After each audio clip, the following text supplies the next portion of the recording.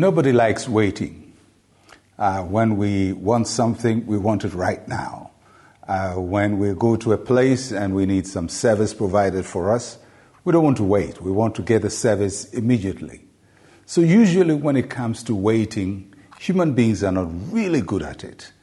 And we take that into our spiritual life. And so when we have to wait for God or wait on the Lord or seek God for something, we also want things to be done very quickly, a very quick service.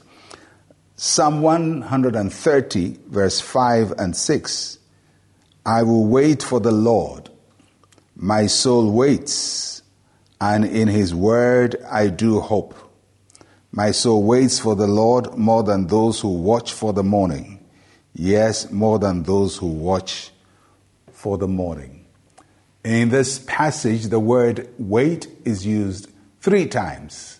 And so it emphasizes the importance of waiting. And when the Bible uses the word wait in this instance, it carries the idea of keeping our eyes on the Lord. That means expecting something from God.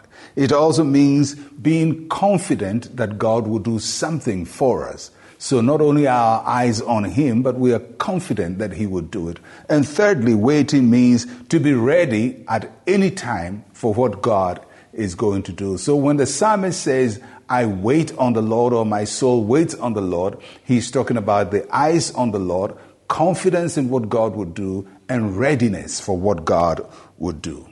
Now, when you look at the verse 5 of the psalm, it says, my soul waits, and in his word I do hope. So waiting on the Lord also has a direction. When we are waiting on the Lord, we hope in his word. In other words, our waiting is not just sitting idly, but keeping our gaze and our attention and our focus on God's word. And the psalmist talks about his soul waiting on the Lord. He says, I wait on the Lord, and then my soul waits on the Lord. And it's very interesting because the soul there talks about the emotions and the thoughts. And many times when we are waiting on God, our minds grow very wild and our soul is not able to wait and be quiet in expectation for God. And so the psalmist says, my soul waits for the Lord. Because sometimes when God gives us a word of hope, for example, in a time of war, God says to you, I am your shield. But whilst he's saying, I am your shield, there's war all around us.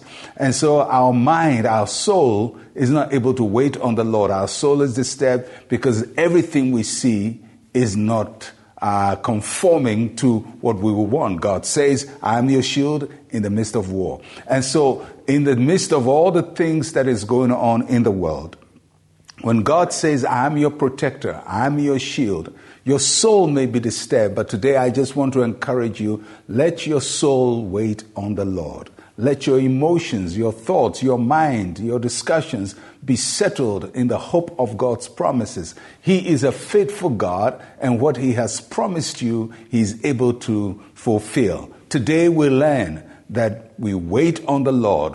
Our eyes are on him, our confidence is in him, and we trust him at any time we're ready for him to show forth. And may the Lord show forth in your situation, and may your soul wait on the Lord. I am Pastor Mensa Otabil. Shalom, peace, and life to you.